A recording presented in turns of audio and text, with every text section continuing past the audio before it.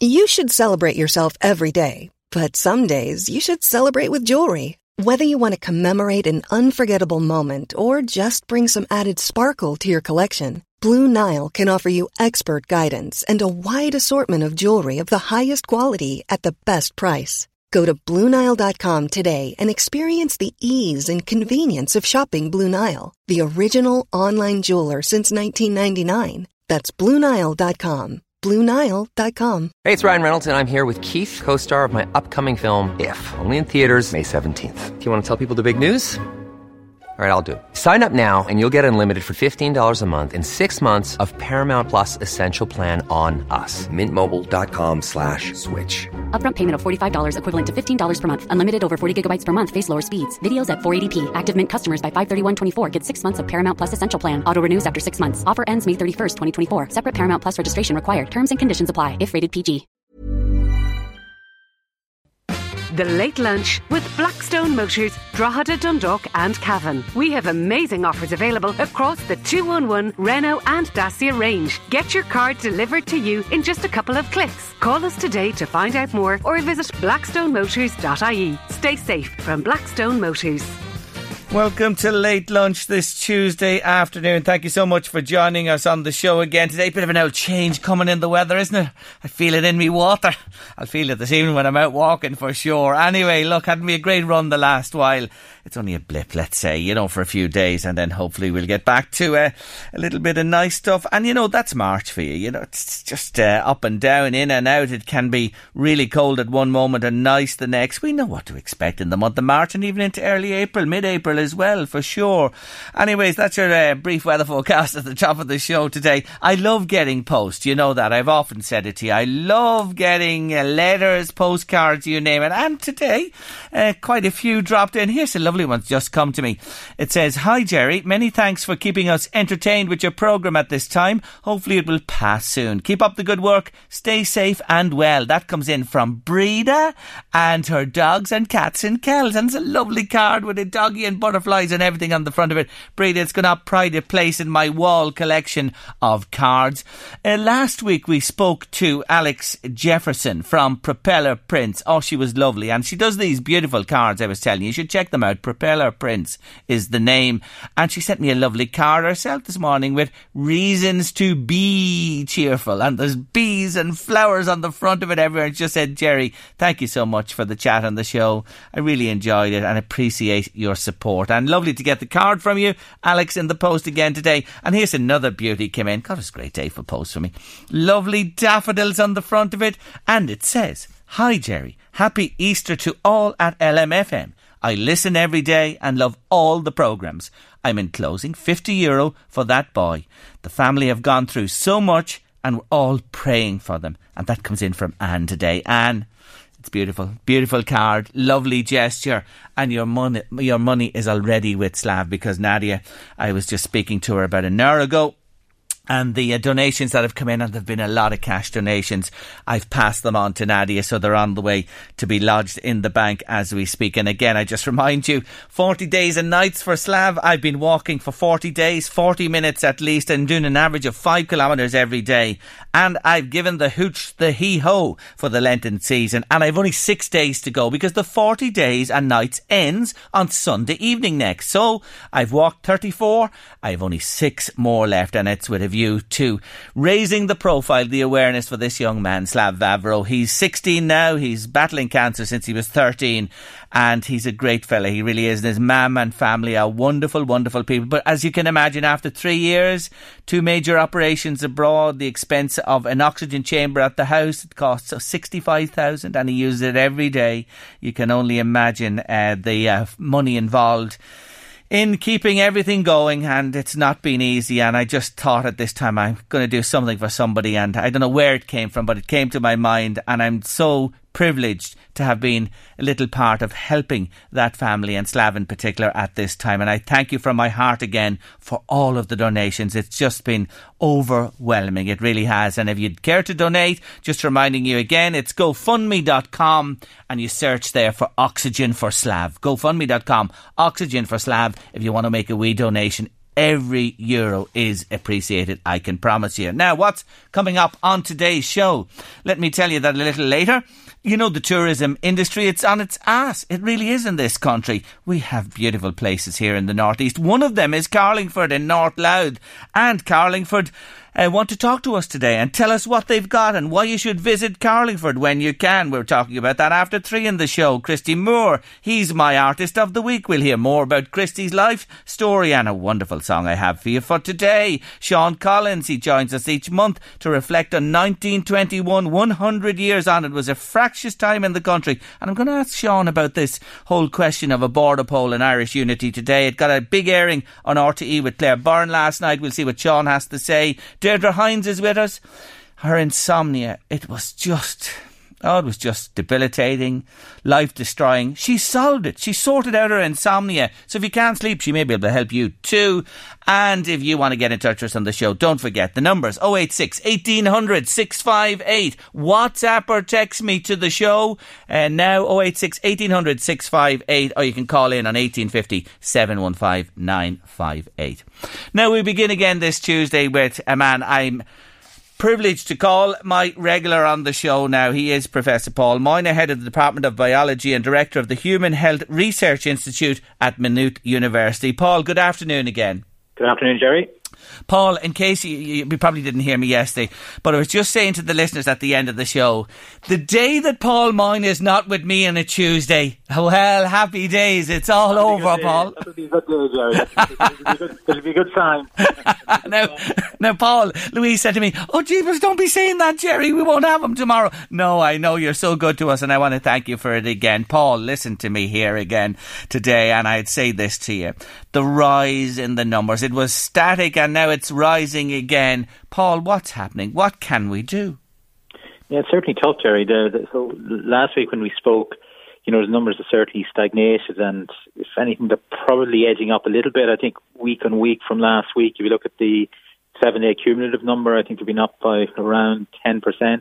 I think it's probably a combination of factors. I think, first of all, I think the comparisons we make are relative to how well we did and how low we got last summer. And I think there's a few different parameters there at play that means that, we're going to, it's a big challenge to get down to those numbers again. First of all, in terms of the time of year, I think when we get to summertime, that's going to help us, certainly.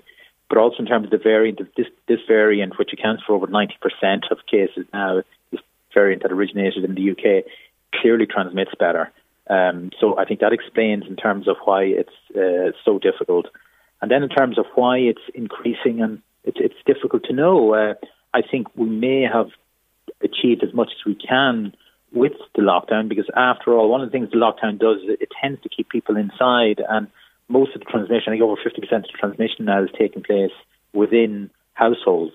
And because of the lockdown, we're probably spending, plus the time of year as well, we're spending more time inside. So I would certainly like to see for April being more proactive about encouraging more outdoor activity and permitting more outdoor activity. So rather than sort of looking upon this as relieving restrictions, I think it would be actually a very beneficial thing to do in terms of proactively trying to get people outside, because we know now that the risk of getting infection and viral transmission outside is greatly, greatly reduced relative to indoors. So I think we should proactively really spread and promote outdoor activity, and even if that's a situation where people can begin to interact with each other, albeit with social distancing, but also sports, and especially sports for children, I think we should really be proactively driving this now.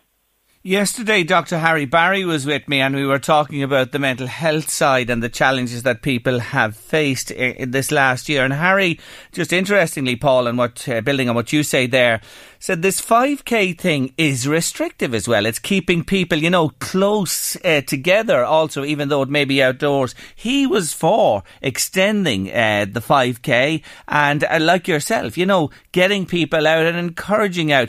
Anything else you'd do? Do you agree with the 5K being extended first? Yeah, I'd support that, Jerry, for a number of reasons. One is in terms of, obviously from a mental health point of view, but also in terms of, I've always thought that it's not so much in terms of the travel and how far you go, it's what you do when you reach your destination. And I think for that, it does. It's always a combination. Governments can be blamed, individuals can be blamed in terms of there's slippage here in terms of how we behave. But the reality is a combination of all those things. The government has the responsibilities. We have our own responsibilities in terms of how we act, but also in terms of, I also firmly believe that, we should probably use our own discretion in terms of judging and evaluating risk. So if we're in environments where clearly they're high risk, I think we should probably sort of remove ourselves from those situations. So that's I would certainly be supportive of that. I think in terms of beginnings, at some stage we're going to have to begin to open up businesses and workplaces again. And I think we need to begin to look at, ways and technologies and innovation to try to help us in that and try to embrace, different forms of testing, more rapid forms of testing.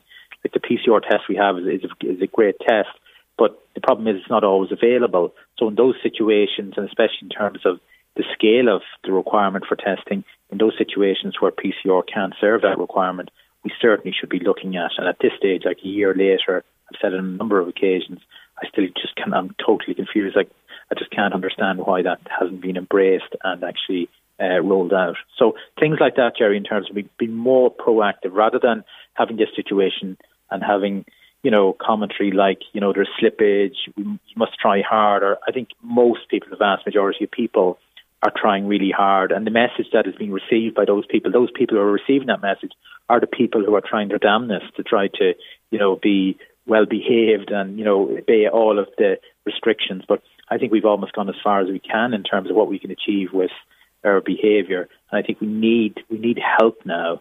But we also need to evaluate risk. And rather than having this sort of blanket absolutist approach where everything is closed down, begin to look at it and evaluate the risk, see how big the risk is. And for those activities that are relatively low risk, why not permit them again? So I think that's what we should do. We should begin to look at risk management. We will never get to a situation where there's zero risk. There is risk in everything that we do. But what's important is to evaluate the level of that risk and then make the decisions based on that. So I think risk management is one of the things I think really we need to be better at.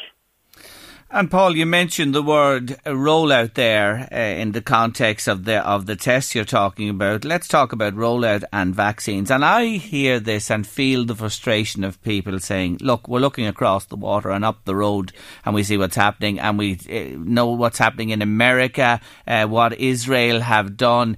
Look south to Australia and New Zealand, the way they're fixed at the moment. And people are saying, look, we've done our very best, Paul, and we've lived within these restrictions for over a year now, and this just seems to be a tale of woe. It is, Jerry, yeah, and considering that vaccine and vaccination is the way out of this, I think all the resources, and certainly over the last couple of days, I've probably been a little bit disappointed and concerned in terms of some of the stories that I've heard, for example, from some GPs, where they would have contacted, their older patients who were due to get the vaccine, and maybe, they were due maybe 200-300 of their patients were due to get the vaccine, and maybe only 25% of that showed up. So things like that, and again, without any warning, without any forewarning in terms of that this was going to happen. Even the psychological effect on people who've sort of built themselves up, who for the last year have sort of been very careful in terms of protecting themselves from the virus, and then looking forward, and for many it is a celebration in terms of getting the vaccine, and then to be told, actually, no, it's not there. So things like that is just really concerning, not good enough, basically. And we need to look at ways, and obviously, there are problems, and some of the problems are outside of our control. There's been a lot of discussion and a lot of commentary in terms of, the EU and whether it should impose a ban in terms of export of the vaccines that are manufactured in Europe, because it doesn't seem to be reciprocated by the US and the UK. So certainly they're looking into that. But certainly in terms of what's available, and especially for the vulnerable populations, that needs to be optimised absolutely as soon as possible. And I think the other thing you mentioned before as well, this is just not going to go away if Britain completes its vaccination, or as I said, and we look at them at Israel to say, this is a world issue. This thing is going to, swill about all over the world, perhaps for years to come. And, there are nations who haven't even seen a jab in the arm yet, Paul.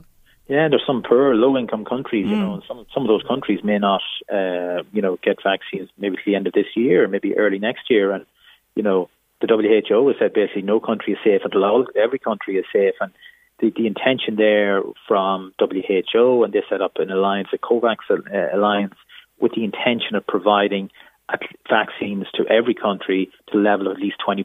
And the reason why 20%, that would at least give protection to the most vulnerable in each of those populations.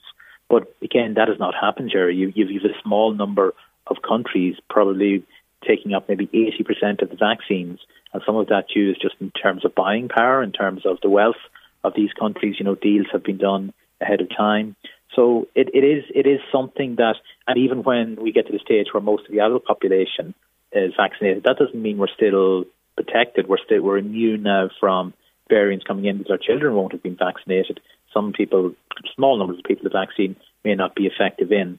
So it is important to consider this. This is a pandemic, and a pandemic means this is spread worldwide. It's a global problem. And then, as a result, because it's a global problem, the solution has to be global as well. So it does require coordination. But at the moment, certainly it's very early on, you're going to have the more wealthy nations, getting most of those vaccines. But that's not necessarily a global approach. That's not necessarily the best approach. Margaret's been on to say, I really love listening to Professor Moyna every week on your show, Jerry, and thanks for bringing him on. He's a rock of sense. Thanks indeed for that comment. Lovely comment, Margaret, there. Jimmy's been on, Paul, to say, would you ask Professor Paul, Jerry, how long does the vaccine last for, and will there be additional boosters required? So first of all, most of the vaccines are a 2-dose vaccine. So you get what is called a prime boost. So the initial dose is called the prime, and then you get a boost. With the Pfizer Moderna one, the boost takes place after 3 or 4 weeks. With the AstraZeneca one, it's 12 weeks later. There's a new one that was just approved there a couple of weeks ago, Johnson & Johnson. That's a single dose one. So with respect to the single dose, and even the ones that are given with 2 doses, you actually get protection after the first dose, probably a couple of weeks afterwards. But the reason why you get the second dose is to make better antibodies, but also to give you a longer duration of immunity. So far, in terms of, because the vaccines have only been rolled out since December, it's difficult to know how long you get protection from. If you get the natural infection with the virus, we are at least protected for up to 6 to 8 months, and that's as far as we can say at this stage, but probably longer. I'd expect you'd probably get the same protection with the vaccines. My own view, Jerry, is that you will certainly get, a long number of months, maybe a small number of years protection, potentially from infection. I think this is the rollout in countries like the UK, like Israel, is now showing that these vaccines are probably lowering transmission of the virus as well, which is a really good thing. So, but I think as well, in terms of immunity, that you may see a waning of immunity that protects us from initial infection. But I think we have another type of immunity called T-cell immunity, and that's more longer lasting, and that tends to prevent you from getting very sick. So typically when you're infected with a microbe, whether it be a virus or bacteria, and you feel sick for the first time, that's because you're generating an immune response against that. When you've generated an immune response against that, you may be exposed to that microbe again. You may even become infected with it, but you may not even be aware of having been infected because you have this immunity, you have this T-cell immunity that prevents you from getting sick. And I think that type of immunity will be longer lasting. For example, with SARS, that was back in the early 2000s, it was shown that T-cell mediated immunity lasted for a long number of years. So I think in terms of the immunity that protects us from infection and stops us from getting infected initially with the virus, I think that would certainly last for a number of months, if not a low number of years. But I think, this is my own view, I think the other type of immunity which stops us from getting sick, albeit may not prevent us from getting infected, I think that will last longer. Paul, thank you indeed, and I appreciate you joining me again this week on the show. We'll see you next week, I'm sure, for sure. You're very welcome, Jerry. You're very welcome. Thank you for joining me again. Appreciate it. That's Professor Paul Moyna there, Head of the Department of Biology, Director of the Human Health Research Institute at Maynooth University. Is all respect gone? I posed the question today on the show. Is there no care for those who've gone before us and lie at rest in our cemeteries? Seems not, because Kentstown Church of Ireland Cemetery is the latest place where these mindless yobs have left their mark. Pascal Murray is a local historian and he joins me on the line. Hello, Pascal. Good afternoon, Jerry. How are you? I'm good. Will you tell our listeners what's happened in Kentstown Church of Ireland Cemetery? Yeah, Jerry.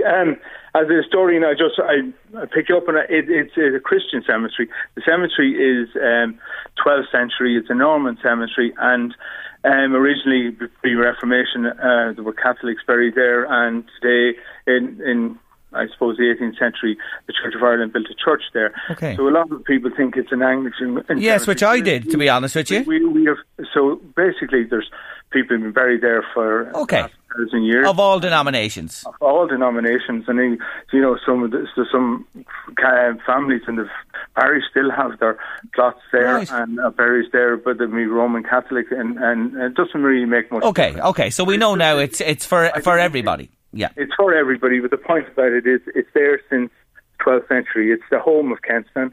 It's the place where Stephen de Kent came in 1172, 1175, whatever, and Kentstown began with a man called Stephen de Kent, and he got the townland from Hugh de Lacy, and hence we have Kentstown. Now, what's happened? Just tell me exactly what's happened, the vandalism that's... Basically, there's been some of the headstones have been spray painted with an aerosol luminous paint, and the wall has been painted as well. Graffiti, obviously, and it's not terrible. It's not. It looks much worse than it is, but it's not something that we would be used to in Kentstown. It's a wonderful place to live. We've had the population has grown over the last number of years, and I've been involved. I'm part of the committee who come together to put this new park together, and we worked 11 years on it. And I've worked with some fantastic people that have come into the parish and have really, really enhanced the area. And we just have a small minority of maybe people who just, have nothing better to do than just cause vandalism, and we don't want that. We don't need it, especially in that area. It's a very sacred, sacred area. Yes, of course. We don't want to be. The headstone, one of the headstones that was devastated, it belongs to a curate of the parish who was born 300 years ago today. 300 years ago this year, sorry. And he in 1721, and he died in 1796, and he has rested there for 225 years under the lovely beech trees, and basically in peace. Yes, undisturbed or unaffected until now, we have to say. The tree, they've sprayed a tree, I know, as well, a wall, and I'm looking at the pictures here. Yeah. It does look really bad when you see the pictures of what happened. So it's some mindless individual or individuals. When did it happen?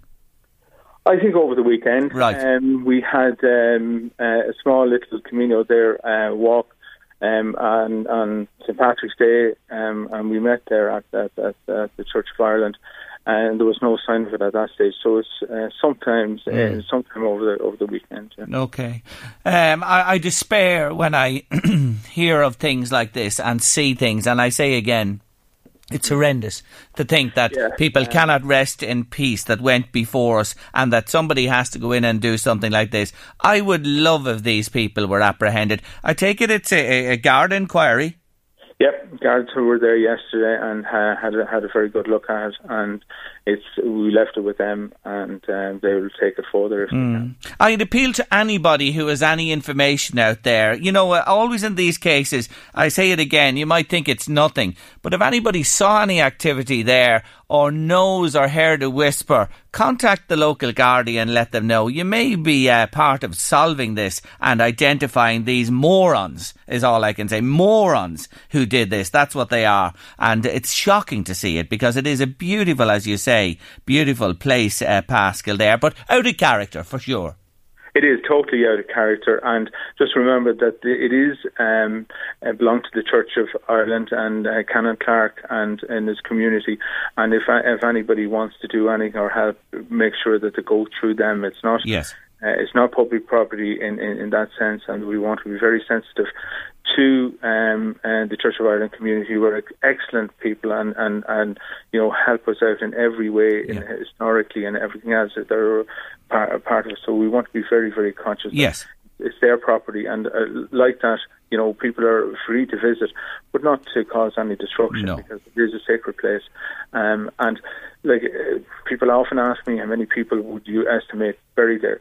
We look at the walls that are around the cemetery at the moment, and they are what we call post-famine or landlord's walls. The cemetery would have been huge, would have been twice the area that are there, and there could be 8,000-10,000 people buried in my, that's an awful lot of souls that rest there. It really is. Look, Paschal, I have to leave it there for today. I thank you for joining me and highlighting this matter with us, and I really do hope it never happens again and those responsible are brought to boot for this. Paschal Marry, historian, thank you for joining me. God bless. Thank you. Take care of yourself. Yes, and Canon John Clark, we've been in touch with Canon John Clark. He wasn't available to join us on air at this time, but he did say that if anyone could help the community resolve this, or if anyone had specialist knowledge on how to remove the paint without damaging the headstone or the tree there, which is ancient, please get in touch with him. That's Canon John Clark, and we thank him for that and wish everybody well. Terrible, isn't it? It really is. Late Lunch, LMFM Radio. Hello to Jim and Cooley this afternoon. Jim, your question just came to me as Paul Moynihan signed off. I'll hold it and I'll put it to him next week, I promise you. Another one there says, vaccines won't be the saviour. It comes in from Jim this afternoon, a different Jim. I said it a year ago, lockdowns don't work. If they don't change their mindset soon, this will be going on for years, Jerry. Thanks indeed for your comments. Keep them coming to us. 086 1800 658 is the WhatsApp or text number to Late Lunch this afternoon, or you can call in on 1850 715 958. And welcome if you're just joining us on the show. There's so many ways to listen to us now. The traditional radio, of course. Your smart speaker, yes, you can listen to us there. Or the LMFM app. Make sure you have that app and bring it with you. You can bring us with you wherever you go then. No matter where you are in the world, you can listen to LMFM Radio and Your Late Lunch each afternoon between 1:30 and 3:30. Now, my next guest was diagnosed with chronic insomnia when she was just 17 and has since spent years researching ways to get a good night's sleep. Now a young mum herself, she's recently launched a website called unwind.ie. So has Deirdre Hines discovered the secret to nightly necessary shut-eye? Well, let's find out. Deirdre, welcome to the show. Hi, Jerry. Thanks so much for having me. Not at all. And I want to say to listeners, I know you're not an expert in sleep, and we understand that, but you have an experience and a story that may be of assistance to others. May I go back to your younger years? 17 I mentioned there, but from a child and onwards, did you always struggle with sleep? Yeah, I did actually. Like, some of my very earliest memories are connected to sleep and my aversion to the bedroom and bedtime. So, I can remember from the age of 4 or 5, really just lying awake in bed, not being able to sleep, and just a sort of an awareness that my siblings didn't seem to have the same sort of problems or issues. So it really did present itself from an early age. Like, my mum and dad would even say that as a baby, I seemed to be awake a lot more. I wasn't crying or anything, but I seemed to be awake more than a usual baby seemed to be awake. So it was in the genes or whatever. You had this thing that sleep wasn't easy at all for you. So as you grow up, you have your schooling to do, your play, you have your life to lead, you move on into second level school. I mentioned, come back to 17 again, when you actually got the diagnosis of insomnia. How bad was it at that stage? For example, how few hours were you sleeping at night time? Well, I would say it's the funny thing with teenagers, because there would be a lot of theory surrounding a teen sort of body clock. Yes. Anyway. And there would be an awful lot of movement, even in the States, to actually delay school times by about an hour or two, because teens tend to need more sleep in the morning in particular. So I don't know if it was maybe that added to the fact that I struggled to get to sleep anyway. But I would say typically a normal night for me could have been kind of 4 or 5 hours-ish. So I would say that I would probably I'd naturally be a nocturnal sort of a person, definitely a night owl. And I think the problem with school was, needing to fit, it's sort of a square peg round hole kind of a thing, needing to be up at a certain time to be in school for a certain time, when it probably didn't totally suit my body. Yes. So you could have in other words, you'd be up, then grab those few hours, and it could have gone a little bit later, and school time starting at 10 or 11 would have been your dream. But that wasn't my dream. That wasn't possible. So were you wrecked in school? Like, I was never wrecked. I think it was more that it was, I think I always got by fine, and I think it probably was more of a concern. I think maybe moving into exam years, and probably when school became a little bit more stressful at different points, that it became more of an issue. I would say in general I'd be a fairly energetic person. Okay. But it was maybe a growing sense of awareness, like not everybody else seems to have this issue, that I feel like I'm a little bit alienated from the normal sleep experience. Okay, but there are people, and many people like you, and there are people listening to you today that I'm sure can empathise with what you're saying. So you're diagnosed at 17, and as I said in the introduction, you have spent a number of years looking for the solution to this. Did anything work, or what did you try? Yeah, well, like the funny thing about sleep and searching for sleep, it's kind of the holy grail, isn't it? Like, and I'm sure, again, a lot of your listeners this will resonate with them. You could... if you were to see a room with 100 people, and 100 people in that room present with problematic sleep, every single one of those people in the room will have different reasons for that. Like for some people it might be stress, for some people it's environmental, for some people it's a new baby, whatever else. So, like, if you were to come up with a sleep solution, it really isn't a one size fits all. Yes. Because every single sleep issue, it has a different source or a different reason behind it. So, like in my case, when I was diagnosed a chronic insomniac, it was a bit of a double-edged sword, because, like, on the one hand, it sort of it validated my experience, which was great. It was like, oh, I have a thing. I'm a chronic insomniac. But on the other hand, the sort of flip side of that was it allowed. It didn't really go much further than just a top line explanation. It didn't really probe any deeper. Well, why do you have problems sleeping compared to other people? Like, are there what ways can we approach this that are healthy and maybe proactive? So in my case, our family GP actually prescribed me like fairly strong sleeping pills, which at age 17 is it's probably, I don't think it would happen now. Yeah. So that's nearly the guts of 20 years ago. Like, I'm 36, so it was nearly 20 years ago that happened. And sleeping pills are, they can be a lifeline for someone who's really going through a bit of a difficult period sleep-wise, but it's not a sort of a long-term solution, really. No. So that's really what kickstarted. I think the problem for me being prescribed sleeping pills at such an early age is that it kind of affected my own sense of confidence in my own ability to fall asleep. And for any of your listeners who are, who do tend to struggle a little bit with their sleep, they can probably understand that sense of losing confidence in your own ability to do something that seems to come so frustratingly easy to other people. You go to bed and you just think, oh, well, I can't do this. I actually can't fall asleep on my own unaided.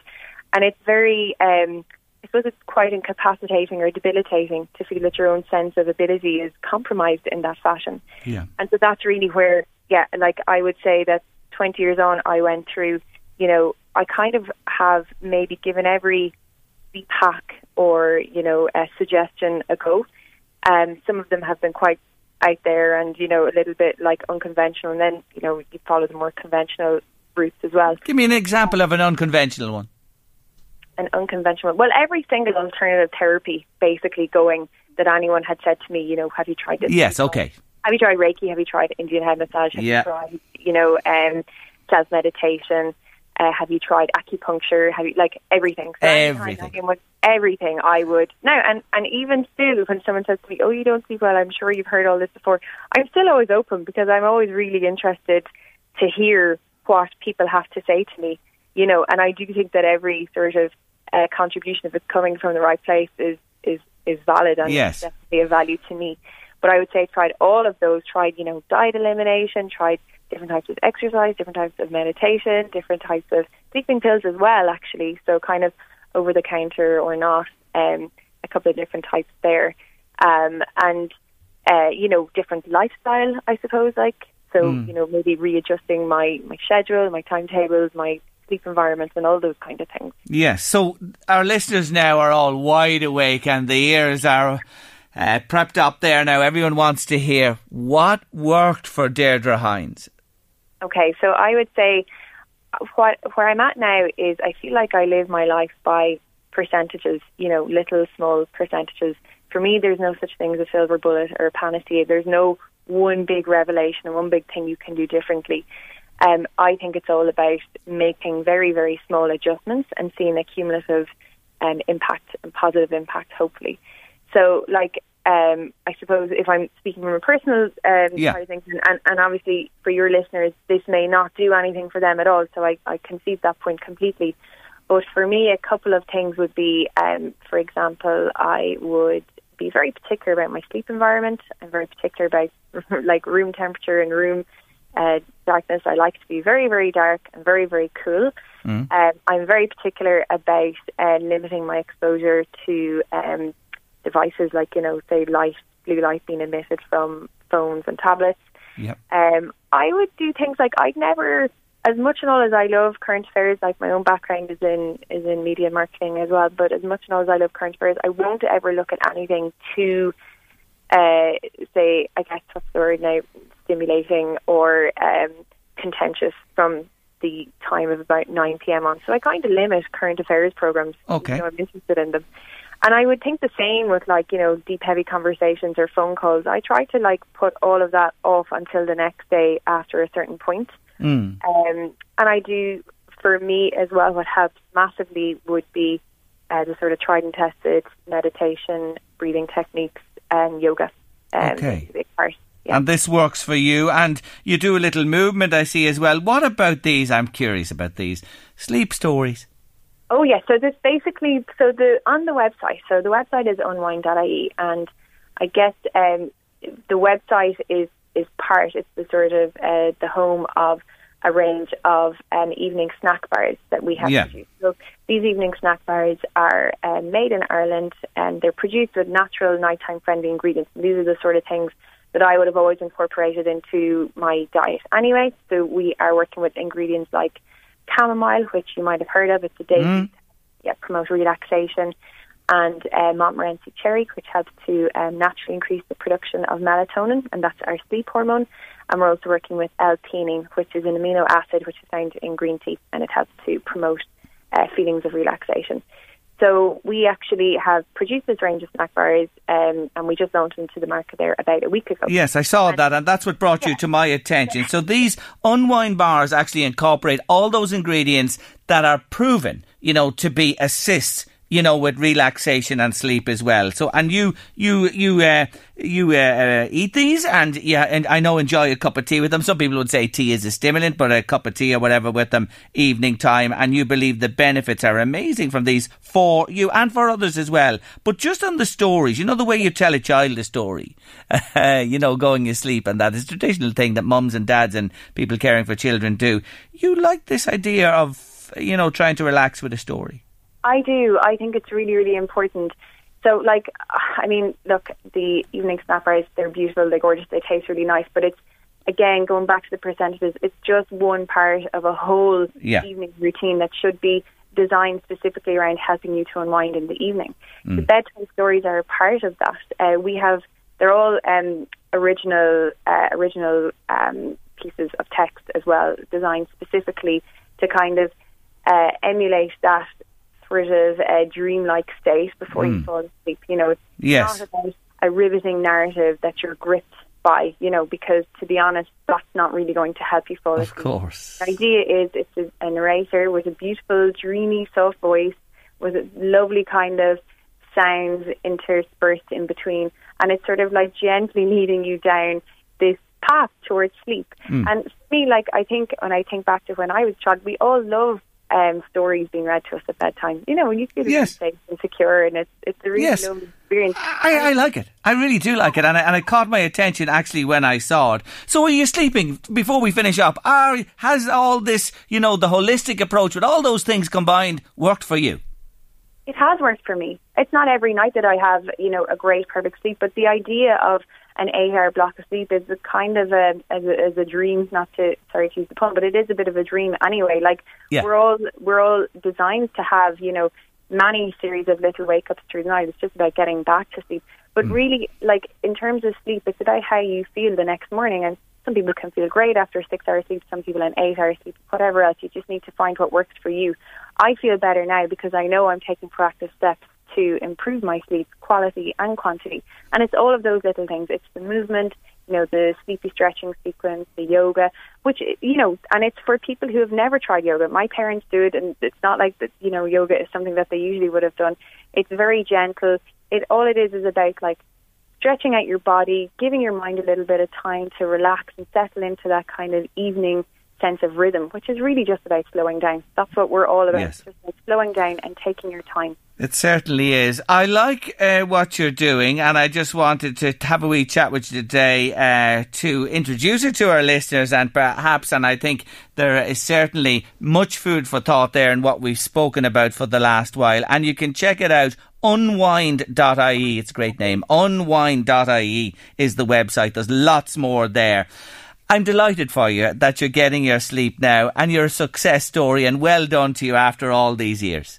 Thanks so much, Jerry. Lovely to have chatted to you today. You too. Thank you for joining me on the show. That's Deirdre Hines there from Unwind.ie. Interesting, isn't it? Worked for her. Lots of little pieces there that perhaps you could incorporate and would help you to sleep well. Anyone out there struggling with the sleep? Is there anyone out listening to us today that does? Or is there something that's worked for you in terms of getting a good night's sleep? If there is, let us know and we'll tell everybody else. 086 1800 658. WhatsApp or text me now. 1850 715 958 if you'd like to call in.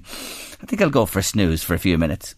Back to my conversation with Paul Moynihan, top of the show. Why should people, Jerry, be allowed to fly into our country, travel from Dublin to Donegal or the Cliffs of Moher and so forth when we're restricted to 5k? We want to be free in our own country to travel to family and friends around Ireland. We are just at the end of our tether, and bringing people into work on fruit and meat industries and roaming around our villages with no masks and no distancing, not to mention no quarantine for them. Well, the quarantine is in now from Friday, and I see in the UK, thanks for your message, and I'm sure your sentiments there reflect the feelings of so many people. They really do. I see in the UK, if you go on holiday now, if you just decide to take a break, £5,000 you will be fined. You'll be fined £5,000. Look, at this time, really, realistically, the quarantine is there to put people off coming to Ireland, and it's tough for tourism and tough for everybody, but that's what it's there for. We are an island. I know we have the difficulty of the border and Belfast, etc., and we're not singing off the one hymn sheet. But look, this should have been done a long, long time ago. Restriction of people coming into the country, and anyone going on holidays.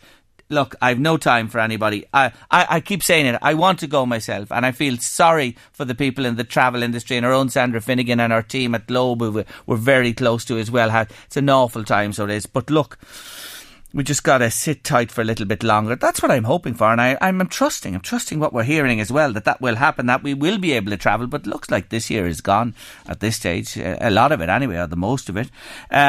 What else have I there? Yes, Jerry, 2 cans of Guinness and a small Powers does it for me. No bother sleeping, boyo. That comes in from Eamon today. I love it, Eamon. Thanks indeed for getting in touch with us. Sleep. What about sleep? How do you get to sleep? Any tips? I don't go to bed early. That's number one. I stay Very up. late? I'd be up till midnight anyway. Oh, gosh. Near enough most nights. And what time did you get up in the morning? 7. Couldn't do that. Yeah, it's 6-7 hours does me, to be honest with you. It would. And most nights I do sleep well for that. I'll tell you with the walking. I'm sleeping now. Conked. I'm conked. I am, yeah. No, I went to bed a little earlier. I'd say 11 o'clock some days as well after the good walk and that as well. You'd be a little bit more tired. It takes the energy. But in all my life, I've never struggled to get a sleep. I wouldn't sleep if I was worried. You'd be up all night. I'd a worry on my mind. And I've an awful... you know me, Louise, you work with me for how long now? My mind is just chugging along all the time, and it races. It be thinking about things that I probably shouldn't have tried to empty it. That's the idea. But I did tell you before, and people laughed at me about this. If I'm ever struggling, I set off in the car. I get into the car and I head off to the west to fish, maybe to Corriba, Mask or somewhere. And in the car, I try to think of all the little places. Now, there's motorways now. I drive through. Do you know what I'm saying on the journey? It's like counting, the counting a sheep thing that people do. Yeah. It's probably a bit like that. And it sort of works for me. It just works. It's a little... My sheep always run into the fence or dig a hole and go under it. So that actually frustrates me. I can't do the counting sheep. Oh, C and D. Yes, that's us on Late Lunch. I did tell myself a story going to bed about me winning the lottery, and by the time I've paid off all my debts, I'm fast asleep. It's the only thing that works for me. Yeah, you know, people have little tricks and ways, but seriously, Louise, I do know some people who just can't sleep. I know, I couldn't. That'd be so awful. It is the most, I feel so sorry for them. It's the most debilitating thing to not be able to sleep. You know, it really is. And the more you get worked up, the more you definitely can't sleep. It builds, you know, and as Deirdre was saying to us, there's that confidence thing that I can't. You know what I mean? You lose that that ability. It's a serious matter, it really is. And on another serious matter, what about the shootings? And did you see last night? That's something I was waiting up in Boulder, Colorado. 10 people mowed down in a supermarket by a gunman who was led away. And you know, here's the thing, Louise. That was yesterday, that right? So let me just take you back. That was Boulder, Colorado yesterday. That was the 22nd. On the 20th of March in Philadelphia, 1 killed, 5 injured, right, at a party. On the 20th as well in Dallas, 8 people were shot by an unknown assailant. 1 died. On the 20th as well, Houston, Texas, 5 people shot in a disturbance inside a club, 1 critical. On the 18th of March in Gresham, Oregon, 4 victims taken to hospital after a shooting in Portland. On the 17th of March, St. Patrick's Day, Stockton, California, 5 people who were preparing for a vigil were shot in a drive-by shooting. And then the 16th of March, this is just a week, Louise, in a week, in Atlanta, 8 people, including 6 Asian women, you know this, were killed when a white gunman stormed 3 spas. That's in the space of a week in the United States of America. And they still no discussion. Talk about the right to bear arms. The right to bear arms goes back hundreds of years, and it's absolute nonsense. And the NRA and people, you know, who are pushing this all of the time have their shite, to be honest with you, in my book, because it's quite obvious. Guns and millions of guns in the hands of everybody and anybody means that mass shootings will continue ad infinitum. The greatest nation in the world, the stupidest people in the world, if they haven't copped on to that already. Thank God, gun crime in this country, it's relatively small. The same in the UK, probably in Europe as well, because we have tight gun regulations here. You can't own a bloody gun. It's hard to get a gun. The licensing thing. Yes, people who go shooting and that as well. But come on, how many children have to be shot and murdered in schools in the USA? Innocent shoppers in supermarkets. When will they ever cop on? I do not know. Maybe it's too late altogether. We're wasting our time even talking hot air about it. But there has to be. Just they've proven, I think it was Australia, was it, or New Zealand, had a moratorium. Millions of guns were handed in. And listen, no more. It's very little. It's proven. It is. The NRA. Give me a break. 100 years on from 1921. Yes, it is the centenary, and each month on Late Lunch we're joined by historian Sean Collins, who's on the line. Hello again, Sean. Good afternoon, Jerry. How are you? Before we get into this, last night on RTE, Claire Byrne addressed a huge issue, a debate about a border poll and a united Ireland. Now, Sean, you are well placed to comment on this with your associations north of the border with the unionist community, who you engage with a lot through the Battle of the Boyne and more besides. A border poll, Sean, yes, no in the short, medium term? Well, Jerry, first of all, may I say I'm a great admirer of Claire Byrne, and I love her programme. I think she's really top class in her presentation.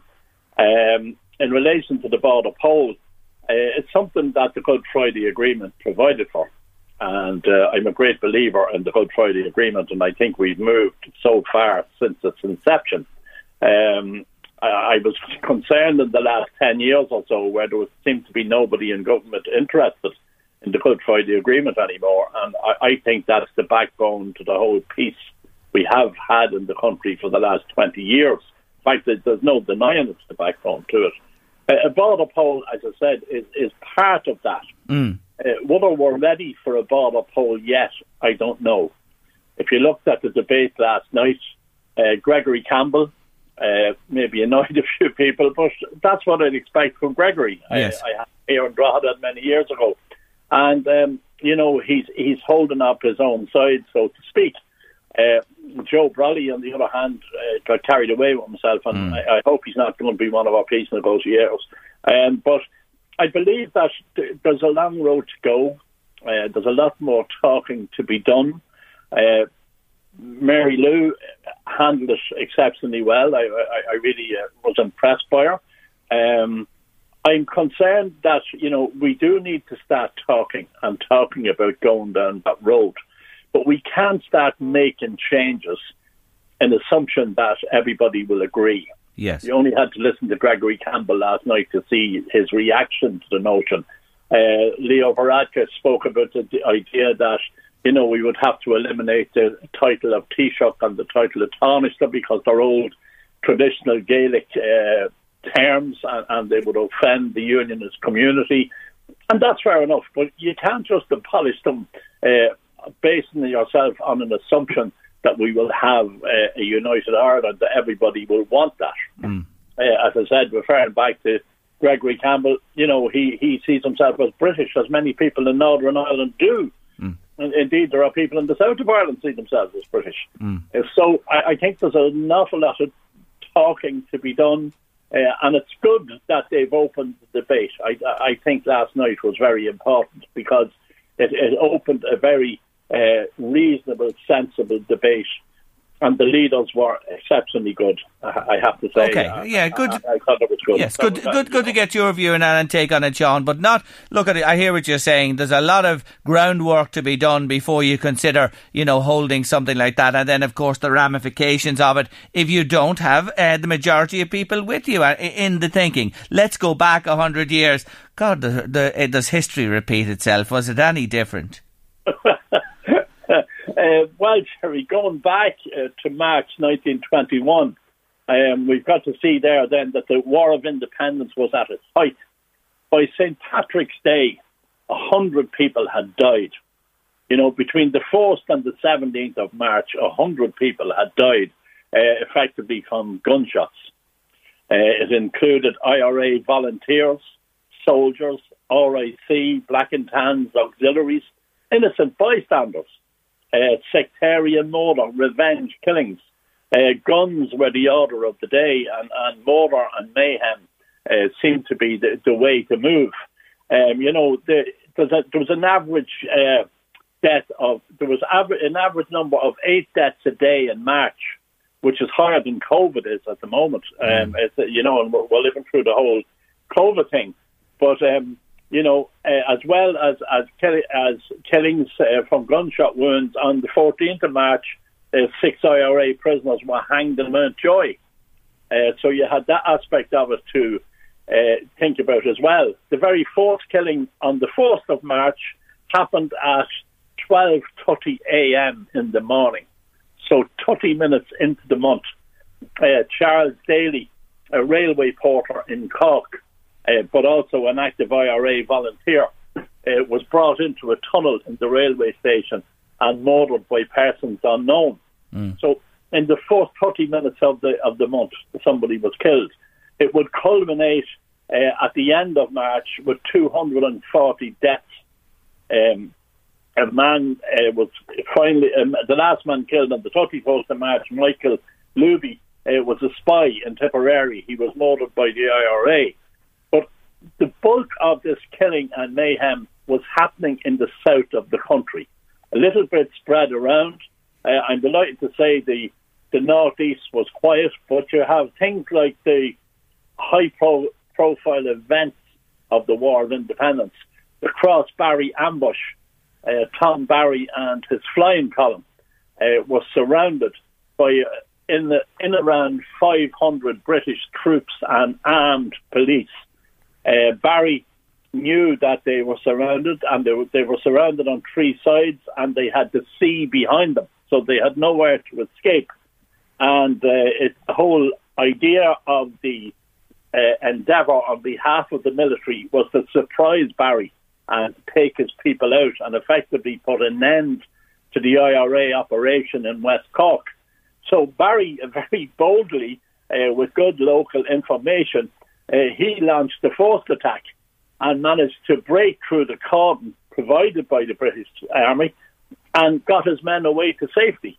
So their great endeavour proved a disaster to the British and a great, I suppose, victory for Barry. Got his men away, and they didn't manage to suppress the IRA in Cork, which was the whole idea. In the actual event, 10 soldiers and 4 IRA men were killed 2 days later at Headford rail crossing outside Killarney. The biggest engagement of IRA volunteers and military took place when the IRA gathered at Headford crossing and attacked the train of British soldiers coming in. 7 soldiers and 4 IRA men died. But it was seen as a great moral booster, I suppose, for the IRA to let them see that they had the support, and it kept their profile high. After all, on the 11th of March 1921, the Dáil Éireann formally, at last, declared war on the British administration, even though the war had been going on for about 6 months at that stage. That was the first time they officially declared war as a government body. The North East was free, I think, of the murder and mayhem experienced in the South. You also should bear in mind all the southern counties were under martial law. But the North East was quite disturbed. There was a lot going on. If you read the papers from the early days of March, Navan experienced a lot of raids and attacks by Crown forces. In one evening, Kavanagh's, Loughran's, Grogan's and Doors and Trimgate Street were raided, and Finnegan's and Ludlow Street. They even searched, the newspaper said, the hats and boots of some of the young men present. On the 10th of March, J.J. O'Kelly, the TD for South Louth, was arrested at his house and interned along with 28 other TDs. Navan railway station was raided by masked men. They burned goods which were identified as being from Northern Ireland because there was a Belfast ban at the time, and they warned people not to buy Belfast goods, as they described them. Now, the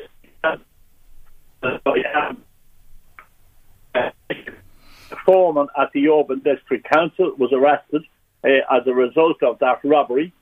John McLaughlin of Kilcarn, who worked in Finnegan's, was also arrested at his home.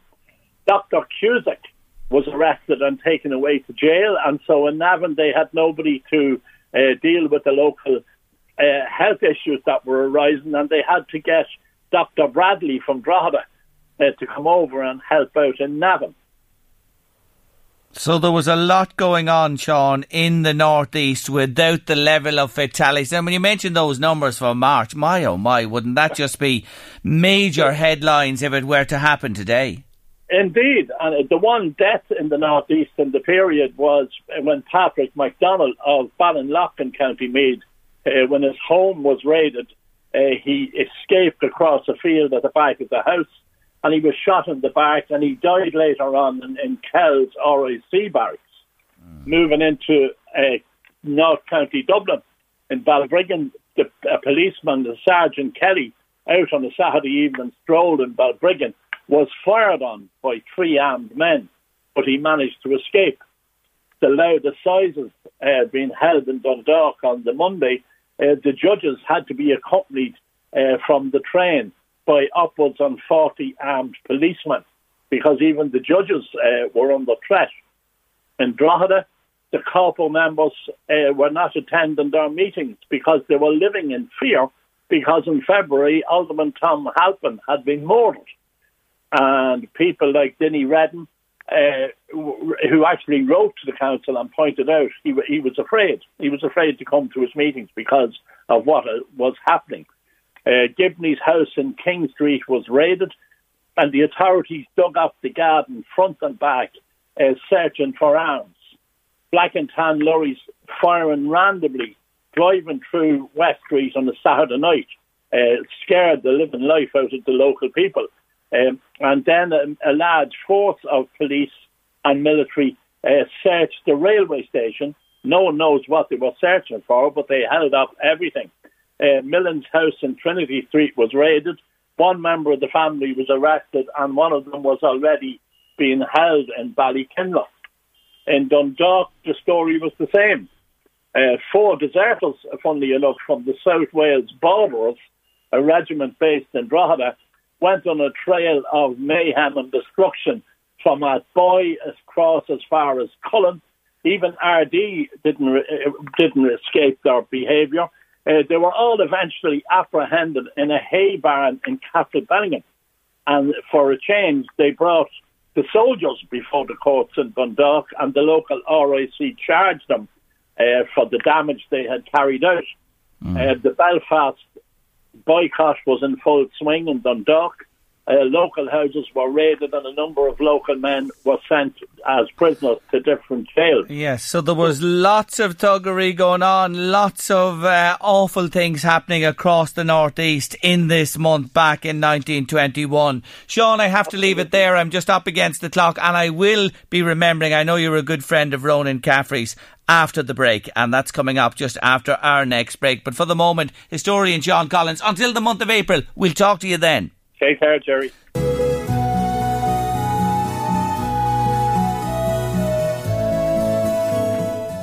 Yes, Paddy Riley there in the fields of Athenry, the definitive version in my book of that song. And Sean Collins did ask us to play that song in memory of his good friend Ronan Caffrey, who passed away recently, and we're delighted to play that song in his memory for Ronan and on behalf of Sean and all his friends. Now, let me go back to an earlier conversation on the show. Hi, Jerry. I'm in that boat of not sleeping. If I get 3 hours a night, I'm lucky. I went to bed at 2 a.m. this morning, was up at 6, had the house cleaned, the dinner ready by 7:30, and I'm still on the go. It's like this all of the time. I have a full-scale conversation with myself, but it just doesn't shut down the brain at all. It's so annoying, says a late lunch listener. That's tough on you. It certainly is. On the vandalism in Kentstown, a listener on to say, in relation to the old cemetery, the cemetery is privately owned now, Jerry, and it's absolutely disgusting behaviour and so evil. Has anyone a grudge against the owner or owners? That's where I'd be starting my investigation. Believe me, this happened to me in the past. I'm also a victim of this, says a listener today to us on Late Lunch. Thanks indeed for that message. And just to let you know, Suzanne Lynch, yes, good friend of ours, Irish Times Washington correspondent, has just tweeted in relation to that gun shooting yesterday in the States that the suspect in the Boulder shooting has been charged with 10 counts of murder in the first degree, and the person is aged 21. 21 years of age. Need I say any more? Just to remind you that Drogheda Outcomers are having their March Magic. It's a one-off magic show. It happens over Zoom, and it's taking place this Thursday at 7:45. It's called Virtually Impossible, and it's with Ireland's leading magician, Joe Daly. Oh, well-known fella indeed. If you want to join in, you need to register. outcomersdrogheda@gmail.com. That's outcomersdrogheda@gmail.com. Registration needed this Thursday, 25th of March. Virtually Impossible with Joe Daly, and we wish them well with that one there. Big thank you to Liam and Anne Hatch, who've just delivered a fantastic donation for Slav, and I really appreciate it. Thank you, Liam and Anne. It's really great to see the generosity and really experience it for this young fella. Thank you indeed for dropping that into us here at the station. Sad news reaching us. Noel Bridgman, many people would know Noel, a legendary drummer. Began with Skid Row all those years ago, played for the likes of Mary Black and the Waterboys, and indeed Christy Moore. Yes, Noel has passed away this afternoon, and we think of him today, and I know he's really will be missed by all of the people he brought so much joy to over the years. And I think of so many of the greats who he played for. He played all over the country and was known the length and breadth of the land. And it's a sad day with the passing of Noel Bridgman. May he rest in pieces. News of his death just coming to us as we are on air here on Late Lunch. Christy Moore I mentioned as one of those that Noel played with and accompanied over the years, and Christy is my artist of the month this week on Late Lunch. Christy, as I said yesterday, was a key member of Planxty along with Andy Irvine, Donal Lunny and Liam O'Flynn. Together they really did transform and popularise Irish folk music with the likes of The Cliffs of Dooneen and many more ballads besides. They formed in 1972, but Christy departed in late 74 to pursue a solo career.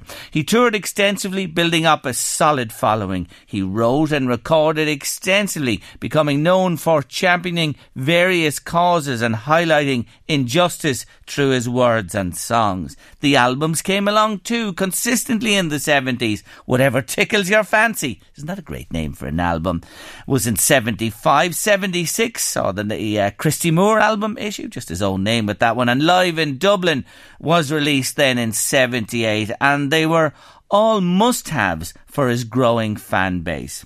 Today in song, here's Christy covering a Pogue song in his own inimitable way.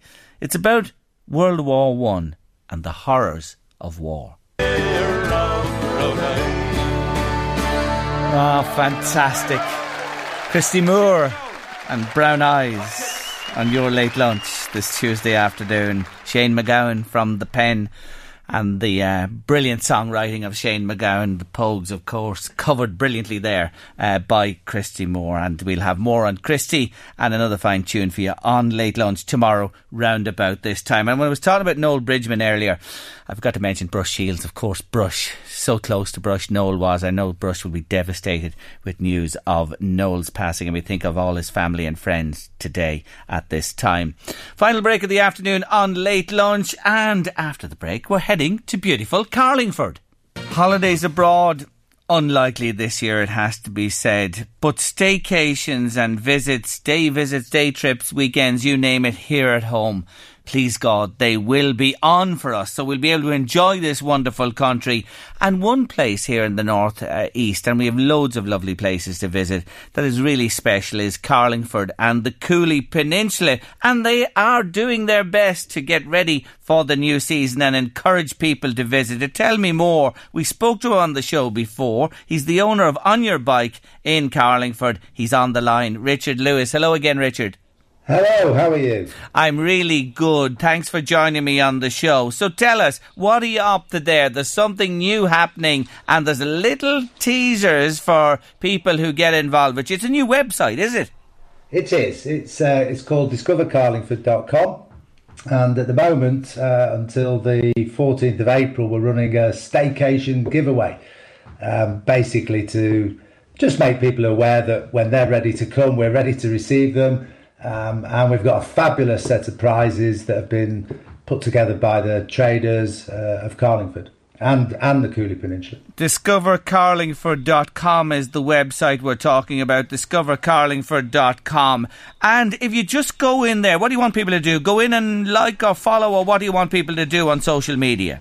That's it. So on social media, we're looking for them to share the good news. There's a new video every day. There's a video that surrounds it all, just showcasing Carlingford and the Cooley Peninsula and all that we have to offer. And then we ask them to register on the website just for the competition. We're not going to spam them afterwards. It's just literally to manage the entrance. And we have a live draw on April the 15th. And there'll be one lucky winner of a set of prizes which are worth around €1,500. So I think they'll have a better chance of winning that than the lottery. I think you're right. There's no doubt about that. Now, not to cry in the lottery, but I know what you're saying. The odds are better if you enter this draw. So it's discovercarlingford.com, and what they want you to do as well is follow them on Facebook, like on Instagram, that type of thing as well. All the information is there. The prizes are great, I have to say. The first one is an all-inclusive break for a family of 4. Second prize is a romantic midweek break. Oh, you'll be going to Garn House and that one, beautiful. And the third is a family day trip. So there's wonderful prizes there to be had. There's no catching this at all. Just go in, check it out, register, and away you go from there. Hey, tell me about the Biden factor on that neck of the woods. Have you your fingers and legs and everything else crossed? Of course we do, but I mean, we have to be realistic. I don't think we're going to see American visitors this year, and it's a shame because obviously it's time stamped. We obviously have fabulous connections to Joe Biden. They're in Whitestown. He visited Lily Finnegan's, as you probably know. Maybe not everybody knows, but after the official visit, he came back in jeans and a T-shirt for a pint there and meet the local and his cousins. So we've definitely got strong connections, and there's so many fabulous things to do here in the Carlingford Cooley Peninsula for any visitor from anywhere. So we do look forward to the days when hopefully, fingers crossed, people will be able to visit Ireland again. And Joe Biden in particular, he was there, I know, of course, in 2016. You're talking about that time when he did visit, and there is a hope that before his presidency ends, he's only at the start of it, that he will return to Ireland and perhaps tip into Carlingford as well to say hello as President of the United States. And you know what? I wouldn't write that one off. I'd say there's a good chance that he will, because he has a great affinity for the area and this country and all his ancestors where they lived here, both on the East Coast and in the West. And of course, what you allude to there, Richard, is as well, you know, when Americans visit, they love to go to places that have an association with the likes of the President. For sure, and obviously they're going to experience fabulous medieval history, fabulous dining, great places to stay, lots of things to do. I mean, this is just an amazing area with so much, not just Carlingford, the Cooley Peninsula, all of Louth. So, yes, we hope that, you know, when it's possible, they'll fly to Dublin. It's a short flight. They'll come up here an hour, and there's your destination. And if they want to go over to Ballina, that's great too. Come to Ireland. Yeah, for sure. Now, the place there, I'm familiar with it myself. Lovely part of the world, but the last year it's been tough on everybody. I know we had a bit of an opening last summer into the autumn, but this current lockdown and no springtime, it's biting hard, I take it, Richard, on everybody? I think everybody is in the same boat. All the businesses have made adaptations. We're ready to receive visitors as soon as visitors are allowed to visit us. Yes, of course, it's bitten hard. I mean, every pub's shut. The restaurants are doing takeaway services, but it's not the same, I'm sure, for them. Everybody's trying hard to keep momentum going. And we will be ready as soon as people can come and visit. We're ready to receive them. Look, hopefully that will be sooner rather than later. We wish you well. Just reminding everybody again, discovercarlingford.com. Check it out, and then like or follow on Facebook and Instagram, and share, and you will be in the hat for those 3 great prizes: a family break for 4, a romantic midweek break, or a family day trip to Carlingford. Wish you well. Hope there's good news the coming days from government and beyond, that this summer will happen for staycations here in Ireland. And do check out Carlingford and Cooley and County Louth and County Meath. We have everything in these counties that will keep you happy, that's for sure. Thank you for joining me, Richard. Yeah, thanks a million for inviting me. Not at all. Take care of yourself. Bye-bye. That's Richard Lewis there, owner of On Your Bike from Carlingford, and they're doing their best, aren't they, to lift things and be prepared, as he says there, when the lockdown is lifted. Somebody else said, it's outside 5k there, Jerry. Carlingford, not this year. Oh, look at that, 5k will be lifted. It will. It will be able to travel more as the year goes on. I'm confident we will. I actually believe that will happen. I do. And you should believe too. Anyway, that's almost our lot on Late Lunch for this Tuesday afternoon. Thank you for your company over the last couple of hours. I really do appreciate it. Eddie Caffrey's coming next with the driviest cracking music and more besides lined up for you for the next couple of hours. Tomorrow on Late Lunch, Aoife Lynch is with us. She was a victim of grooming. Really sinister. We're going to hear a story on how easily it can happen on the show tomorrow. A big success story in Dundalk, Intact Software. Justin Lawless, the CEO, is with us. And caw-caw. Are the crows nesting round where you are, in your chimney, in a tree nearby? Yes, we're going to talk carrion on Late Lunch tomorrow afternoon with Mr. Niall Hatch. That's our plans. Well, some of our plans for tomorrow. All we need is you. Have a nice evening. Take care of yourselves. I'm away for the day 6 and counting down Slav Walk. Yes, 40 days and 40 nights. I'm getting ready to go shortly, and I'll be telling you more about that over the coming days. But have a nice evening. Take care of yourselves and stay here on LMFM with us. Eddie Caffrey's next. The Late Lunch with Blackstone Motors, Drogheda, Dundalk and Cavan. Let us amaze you with our fantastic used car offers. With over 300 different makes and models, we have the biggest selection of pre-owned cars to choose from. Let Blackstone Motors find the perfect car for you. Finance can be arranged to suit all budgets. Call or visit blackstonemotors.ie today to find your next car. Ready to pop the question? The jewelers at BlueNile.com have got sparkle down to a science with beautiful lab-grown diamonds worthy of your most brilliant moments. Their lab-grown diamonds are independently graded and guaranteed identical to natural diamonds, and they're ready to ship to your door. Go to BlueNile.com and use promo code LISTEN to get $50 off your purchase of $500 or more. That's code LISTEN at BlueNile.com for $50 off. BlueNile.com, code LISTEN. Hey, it's Ryan Reynolds, and I'm here with Keith, co-star of my upcoming film, If, only in theaters May 17th. Do you want to tell people the big news?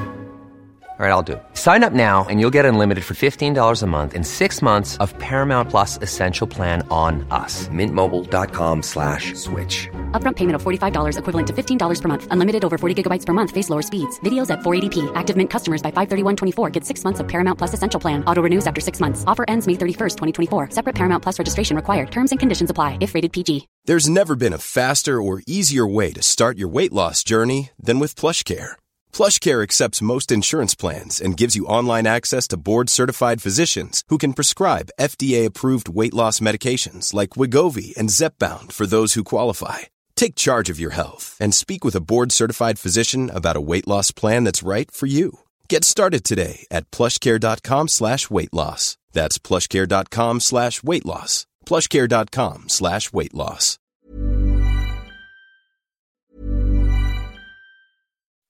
When you make decisions for your company, you look for the no-brainers. If you have a lot of mailing to do, Stamps.com is the ultimate no-brainer. Use the Stamps.com mobile app to mail everything you need to keep your business running with up to 89% off USPS and UPS. Make the same no-brainer decision as over 1 million other businesses with Stamps.com. Use code PROGRAM for a special offer. That's Stamps.com, code PROGRAM.